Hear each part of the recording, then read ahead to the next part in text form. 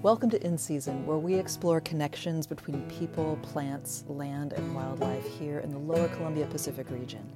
I'm Teresa Retzlaff, and today I am so happy to be talking again to David Hendrickson of Carlo Wine and Cider. Hi, David. Good morning. So you're based down in the Wheeler-Nehalem area with your business, but through cider making, you have gotten to know a lot of apple trees in this region. And just as an aside, if anyone's interested in hearing more about David's cider making process and all of that, we recorded a really excellent show in the fall of 2023. So you can look back through the CAMUN archives on the In Season page for the podcast of that show. It's a really great one to go and listen to. But today, it's late winter, and this is a time of year when many people who have fruit trees on their property, in their yard, think about, I'm supposed to do something with that tree now, aren't I? I know this is what's happening in my mind, because I'm not a fruit tree person, but I have fruit trees, and it scares me. And so I want you to talk to us about what do we do, and you know, and your own journey to understanding this, because you're not, I mean, you don't come from like an arborist background or any of this, but you love apple trees, you love fruit trees, and so you've learned how to do this. I am learning. I'm learning how to do this. So I'll preface and say that I don't have any like formal training, university training, but I've spent a lot of time with pruners in my hands. I probably have more experience doing grapes than I do apple trees, but there's a lot of similarities. And so, yeah, we're really just entering the time of year where you want to do your winter pruning. And why is that? I mean, what is so important about pruning in the winter? As opposed to like, it's, you know, July, can I hack at my apple tree then? Yeah. I mean, the coolest part about these perennial trees and vines is that they're year round. They're going to last for decades, centuries if they're well taken care of and they have what they need. And just a little bit of attention to the tree or the vine a couple times a year kind of just builds a greater relationship with the cycle of the tree. And so naturally, I guess we'll start the cycle now. The tree starts after it fruits, after it puts out all its leaves, puts out its fruit. It is done for the year and it goes into dormancy. So the trees will likely take a nap from around the end of November until about the end of March. And so that dormant time that we are in now is the time to do kind of your large winter cuts. While it's still asleep. While it's still asleep. Well, it's still asleep, but it's close to waking up. You know, the biggest hurdle in our area is moisture. Big hurdle. Big hurdle. Moisture and humidity in all of its wonderful forms. That is the main thing that we are working against, and we are trying to give our garden a chance to kind of use the benefits of that in terms of growing strong, but not the downsides in terms of the mildews, the disease, just the general sogginess. So is pruning this time of year, does that help address some of those issues? I've heard a lot about like, you want to thin the trees for better airflow. Yes. Is that one reason to do it? Yes, and so the easiest way you can start in the winter is to start removing the Ds, the 3 or the 4 Ds. The dead, the dying, the damaged, the diseased. If I said that, yeah. That's 4. Okay, that's 4. So those would be your 4 Ds, and those are things that just need to go. They have either, you know, we just had this ice storm a couple weeks ago. We had a huge crop last year, so the trees might have seen broken branches, some sheared branches. You've noticed that one of these, you know, branches has no fruit. One branch goes over the road, whatever, or your driveway. Or your elk and deer keep leaning in and chewing off branches and like stripping them. Yes. Maybe. I don't know, just like speaking from personal experience, a lot of damage can happen that way too. Yes. And so if you can just focus on that in the winter. Just cutting those things out.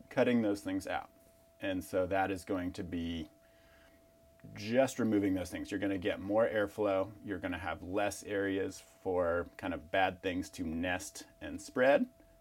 And you will have a happier and healthier tree if you are just able to remove those things in the winter months, in the late winter months. So I can see damaged is pretty obvious. Dead is usually pretty obvious because it's brown and looks kind of lifeless. I've always like you use your fingernail and kind of scratch the bark, and if you don't see any green underneath the skin, it's dead. Yes, dead will, even if you just take a branch, even if it's up to like finger width, if you just give it a gentle bend, if it bends nicely, it probably still has some life force in it. If it just cracks right off, It's dead. it's dead. And do you want to cut it back to the trunk? You do want to cut it back to the trunk. So if we think of a tree growing as a whole, most of the life force in growing in the tree is in what we call the cambium layer, which is just about the bark and about 2 or 3 millimeters under the bark, and that's that green area you're talking about. So most of the nutrients in the tree are moving through that area.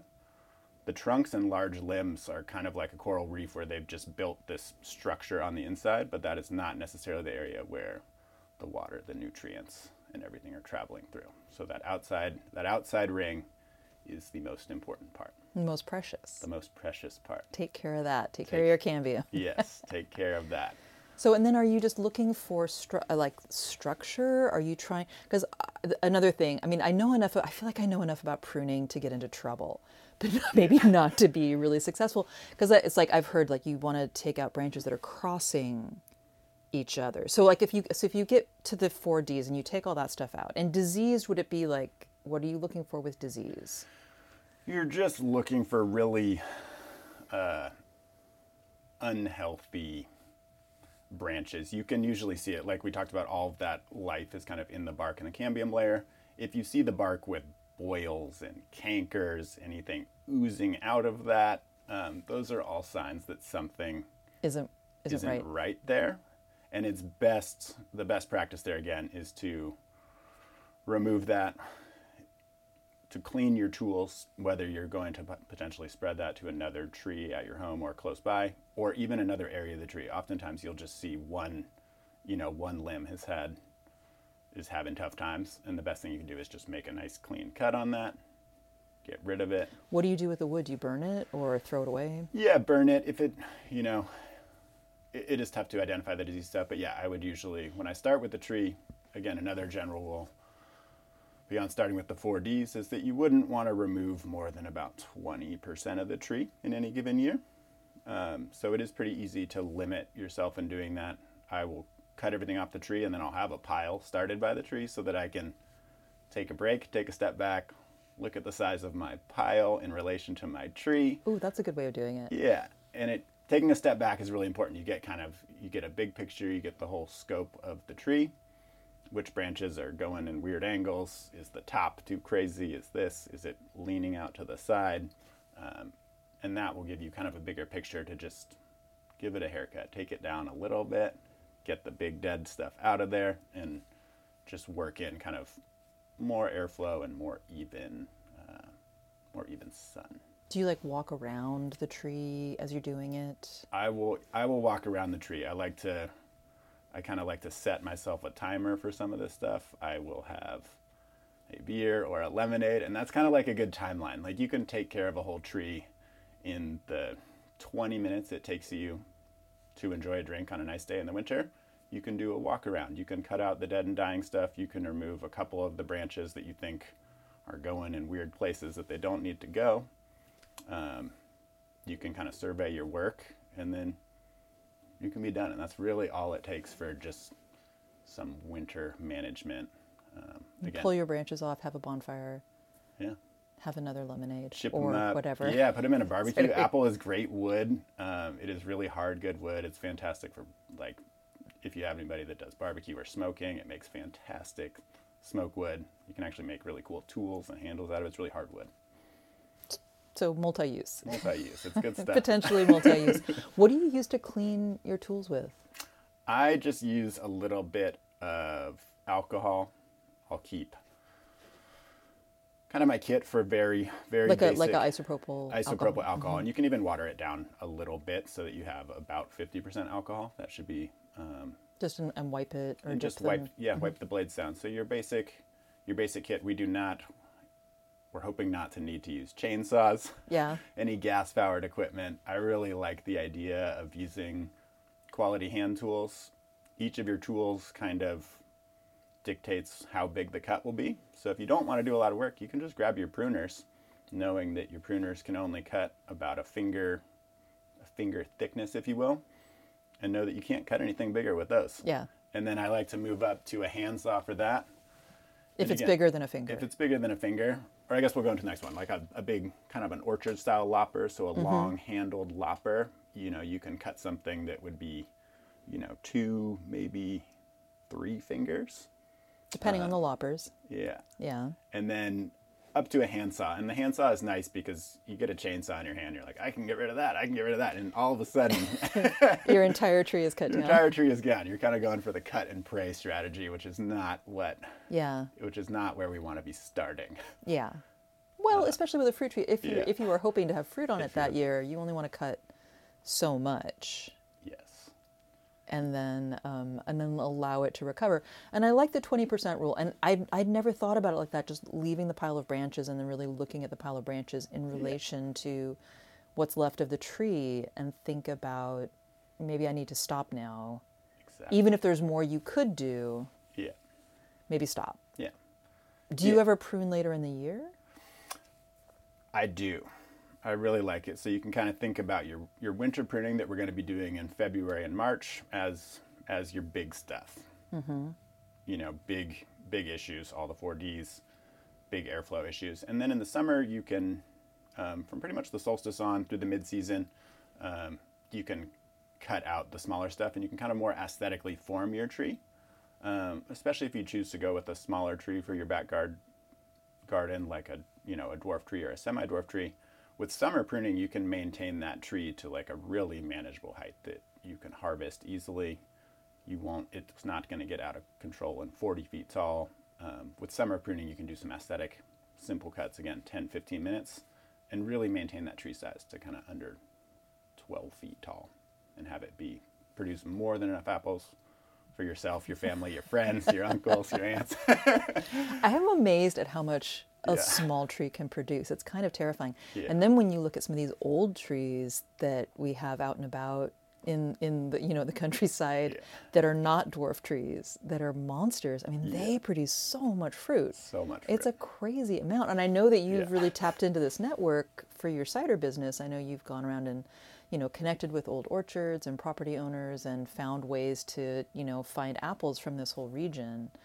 Which is really cool. And just briefly touch on, I know you've been helping out with a cool historic project down in the Nehalem Valley with tracking the apple varieties down there. How's that going? It has been really fun. We got a grant from the Tillamook Cultural Coalition, and we had a big apple fest in the fall. It was fantastic. It was glad to see you and friends down there. It was so cool. I have to say, I hope you do that again, because it was such a treat. There was cider pressing and apple tasting and apple baked goods, and it was really lovely. Again. Jennifer has done a great job. Trav has done a great job. Everybody that has helped out has done a great job, and I think, they were just really happy with how the grant went. So we've extended it, and we're going to do a little grafting project in the spring. And the purpose of that is we're going to allow folks that have these really old heirloom trees, 100-year-old trees. This is also the time of year that you would want to go cut scion wood. And a scion wood is a piece of the tree. I don't know, we're going to get really complicated here. No, I think this is good, because grafting is cool and it sounds scary. Yeah. So, but basically grafting is how you make a new apple tree, because apple trees, I love this, do not come true from seed. Yes, they will not grow true to type. And so all of the trees that, if you're buying a variety of tree, that is grafted from the original crazy wild tree that just happened to was a Granny Smith or a whatever tree. Yeah. And then everything is like the scion wood. Yes. And so you would remove a piece of wood from the tree. Typically you would try to just grab a healthy first year growth, which is the most active part of a tree. Like the vegetative 1 year growth is usually about 1 foot to 3 feet long every year. You would grab a piece of that, and then you would make a specific kind of diagonal cut, and you would attach that to a root stock. And so the roots on the bottom, they're kind of the bottom half of the operation. and they will essentially tell the top half what form it should grow. And This is so cool. Yeah, and the top half will say what kind of fruit you're going to get. So you're fusing those things together so you can have the variety you want on the top with its desired growing patterns and habits on the bottom. And that's what you buy from a nursery. You do have to bind it up. You do have to bind it up. But then they grow together. It's the coolest thing. They grow together. So yeah, we talk about the trees in this dormant stage where there's not a lot of sap and nutrient flow. They've lost all their leaves. They're kind of sleeping, taking a nap. That is the best time to make these cuts. And then in around April, they wake up. They get all the sap flowing. They start pushing leaves. As soon as that sap starts flowing is when you want to attach these pieces. So if you did the grafting in the winter when they're all dormant, it's not going to take as much. Not going to take. There will not be that.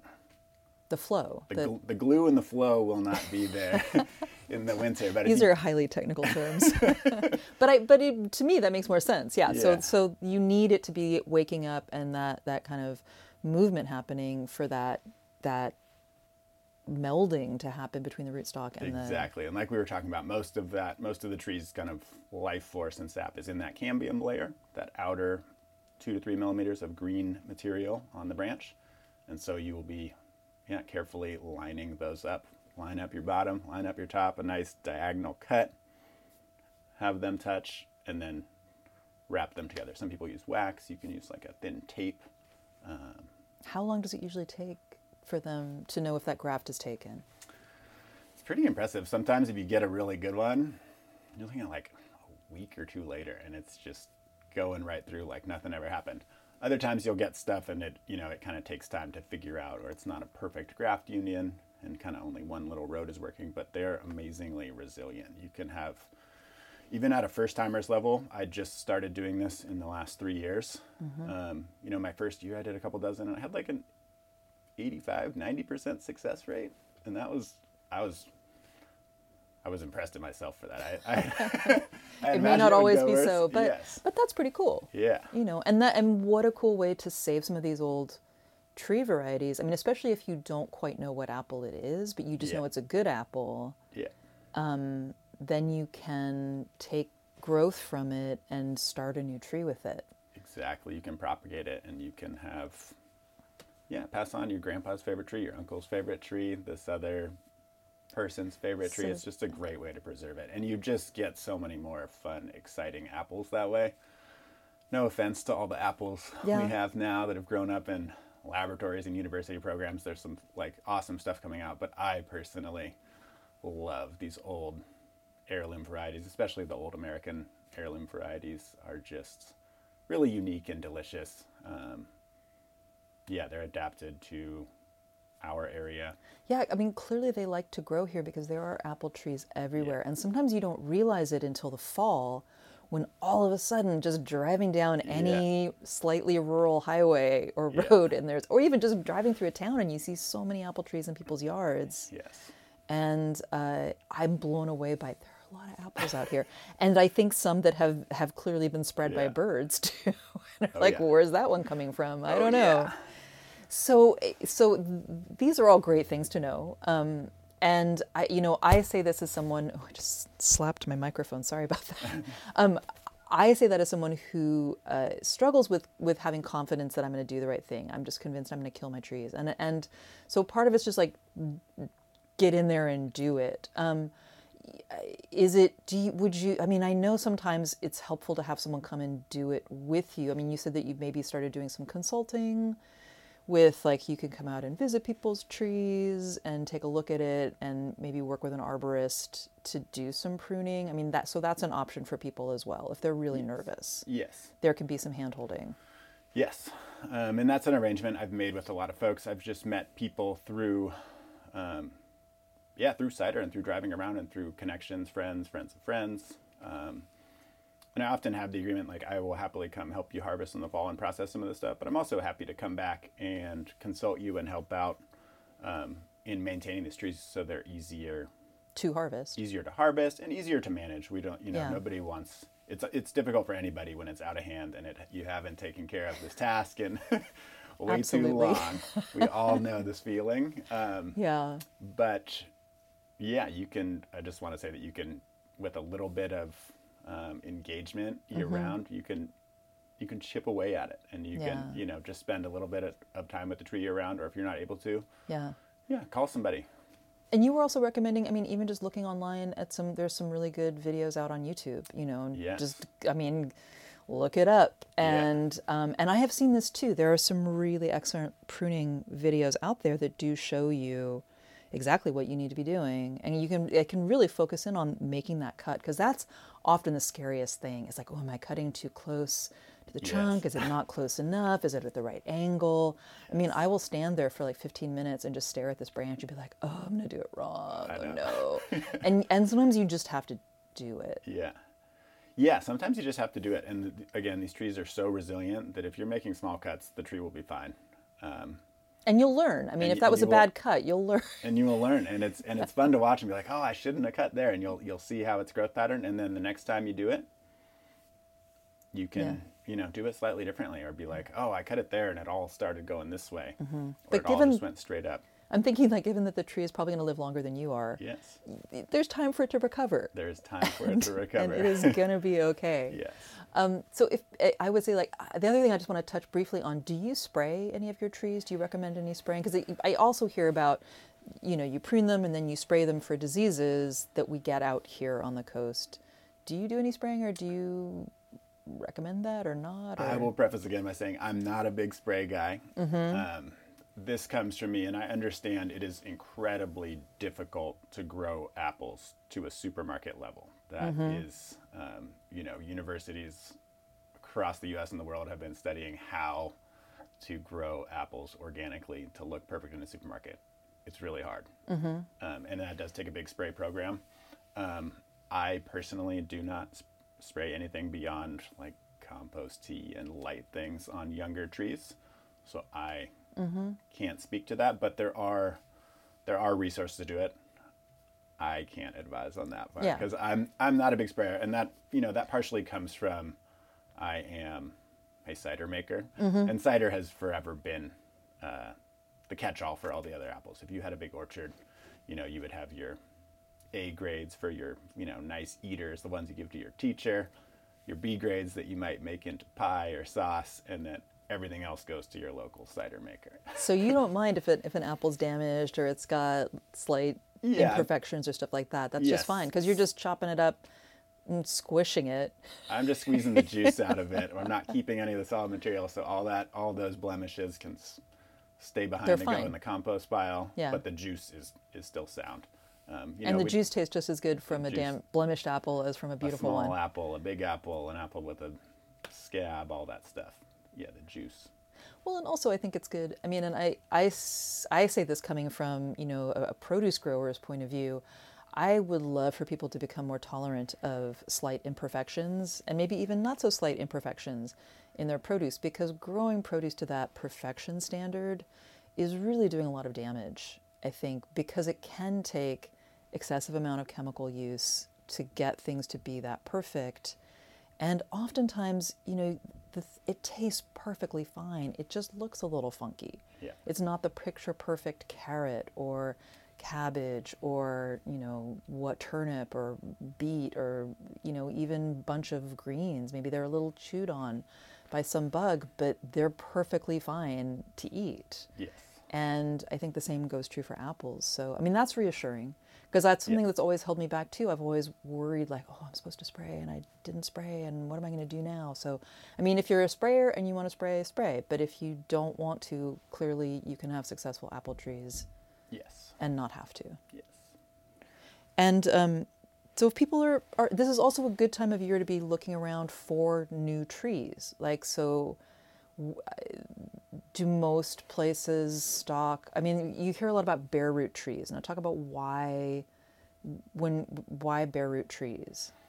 Yeah, this is a really fun time of year. So most large scale nurseries that would be selling fruit trees, vines, berry bushes, all these things, they would hopefully grow them in a row, tight together, so that the roots have kind of access to real soil, as opposed to like a potting mix that's been kind of souped up with fertilizer and all of the things you'd find in a potting mix. So these trees have a more true root system in that they've expanded out and they've kind of just started to mine these natural minerals in the soil. In the winter when they're dormant, like right now, you can dig those out of the beds. The tree will essentially be asleep.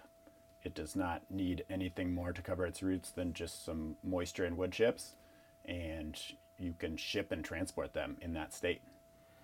They will, again, continue to sleep, and then as soon as we've passed kind of like devastating freeze events or any wild storms, you can, put them in the ground in the March-April timeline, and they should be up and running by Mother's Day. We think of Mother's Day. I think of Mother's Day as the time when apples blossom.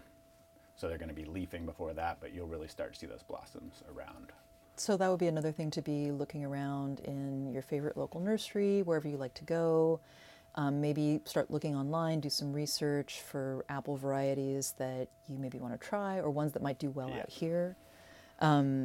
It's just sometimes it's just overwhelming because there's so many varieties. I want to plant all of them, and I would need like a 50-acre orchard. Yeah. No, this is the most fun time of year. You and I don't have enormous workloads, but there is like excitement. You've got all the seed. It's the anticipation you got time. The seed catalogs. You got the nursery catalogs. You got the online, the descriptions of new things you might want to try to grow in your garden, at your house, out your farm. So yeah, do some research. I just get so excited when I go look at a nursery. I always try to let myself get like one or two new things every year to just try it, or I'm going to try all this crop because it's just so exciting. And I get bored easily. So I want one new thing to just go, ooh, what's this about? So that is it's so inspiring. And I love how well fruit trees grow out here. I mean, we've pretty much just talked about apples, but there's lots of other fruit trees that do well out here. Asian pears, and people grow great cherries out here. Like the stone fruits, are a little harder. Nectarines, peaches, apricots. It's not hot enough. It's not hot. It's not quite hot enough. And again, you can try. And I've had some really good ones, but it's not something you can set your watch to. You can pretty much set your watch to pears, apples, Asian pears, and maybe some kind of hybrids along that side. But stone fruit is tough. Plums are tough. I wish they were easier. I haven't had a ton of luck with them, but I'm gonna keep trying because I love plums. There's so many things out there. But grapes are honestly fantastic out here. They do quite well and need not too much care. So just think about it. Hopefully we've inspired you to maybe take a look at your fruit trees and just get out there with your pruners and go for it this year and really try to start getting to know your tree and stay connected. Sadly, we are out of time. I feel like we could talk for like 3 more hours about this, and I would continue to learn. If you have further questions, you can reach out to David through his business, Carla Wine and Cider, down in Nehalem, Wheeler area. David Hendrickson, thank you so much. This has been a great conversation. This is a great conversation. I feel like we're just getting going here. I know. Well, I'm just excited to go talk to my trees. But hopefully we can do a little follow-up. We have a fun grafting event, and and definitely stay tuned. Pay attention. I'm sure there's other events out here on the coast. Look for grafting events. Look for when the bare root trees start showing up in nurseries. Ask a lot of questions. Reach out. There's a lot to know about this, but don't be intimidated. Don't be intimidated. Just it's going to be fine. Make some cuts and it's going to be fine. I know. Thank you so much, Thanks David. for having me. And thanks everyone for joining us.